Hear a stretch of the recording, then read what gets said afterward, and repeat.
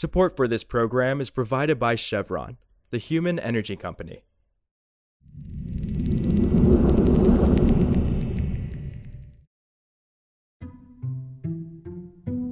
This is Politico Energy. I'm Josh Siegel. The United Nations climate chief is on her way out, and she is a major warning for the world.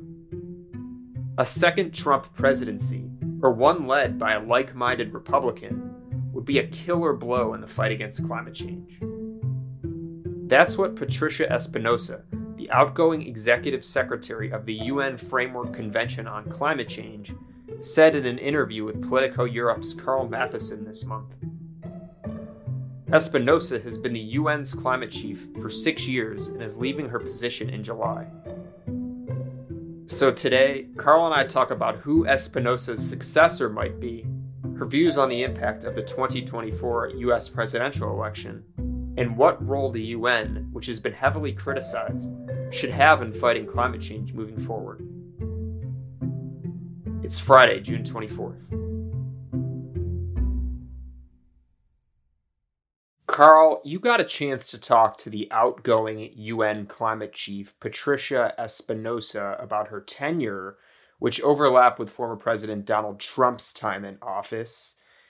And she talked to you about the climate cost. So what did she tell you? Yeah, it was great to speak to her because I think, getting her on her way out, she was maybe a little more open than she has been.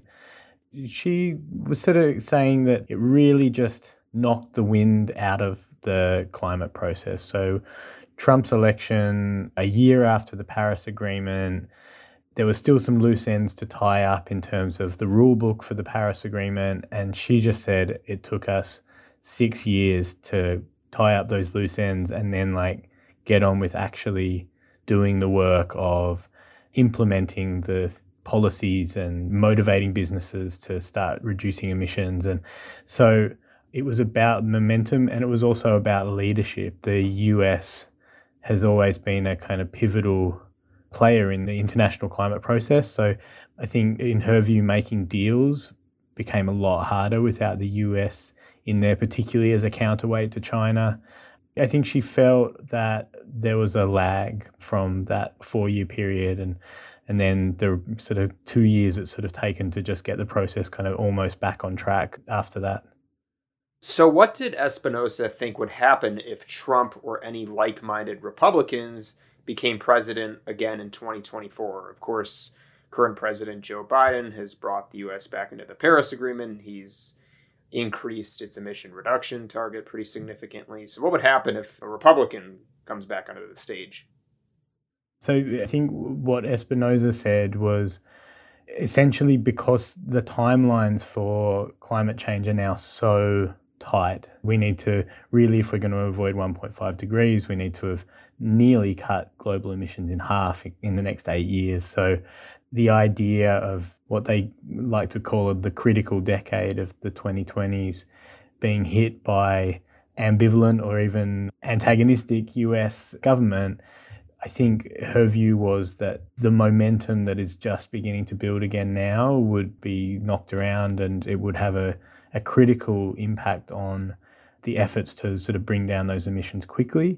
And then I sort of asked her very specifically, I said, look, we talk a lot about this 1.5 degree target. Would that target be impossible to meet if Trump or another Republican with similar policies was elected? And she sort of said, yes, well, yeah. And then she, tried to put a sort of slightly more positive spin on it where she said, I hope rather than I think that the US would kind of act within its own interests and realize that competing for the clean economy was actually the smart economic case. But she acknowledged that's not the largest motivating factor in a lot of American climate politics. And her sense, I think, is that there's a real danger to the climate process in 2024.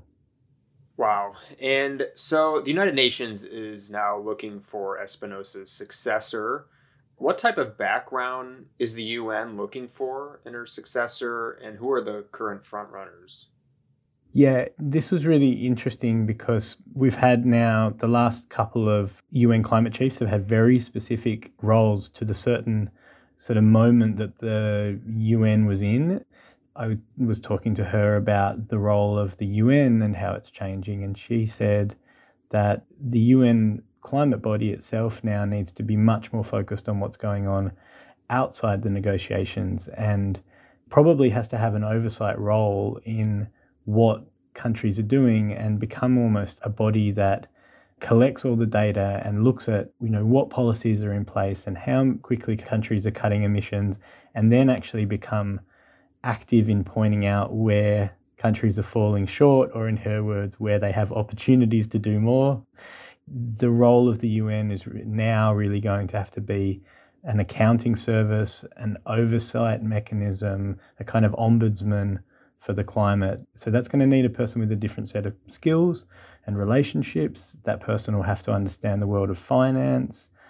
I don't know about front runners, but two of the names I've been able to confirm that either people are interested in or are interested themselves really do actually come from inside the tent in a way. One is Alok Sharma, the COP26 host. He's the UK minister. I think it's quite clear that he would potentially like the job. He hasn't formally confirmed that he's looking at it. And the other person that I spoke to, and she said she hadn't actually applied for the job, but she was delighted that her names had been mentioned, was Andrea Meza, who's a former Costa Rican environment minister who now works for the UN Desertification Treaty. So those two names have definitely been bandied about, among lots of others that I don't want to report because I haven't confirmed them. For more news on energy and the environment, subscribe to our newsletter at politico.com/morningenergy. Some of the music in today's show was composed by the mysterious Breakmaster Cylinder.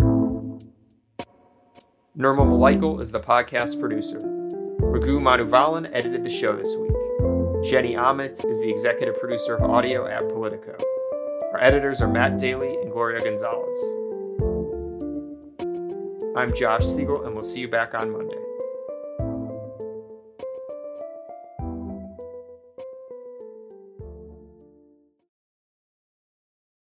Did you know that Chevron is exploring ways to expand their hydrogen fuel production to help make heavy-duty transport lower carbon?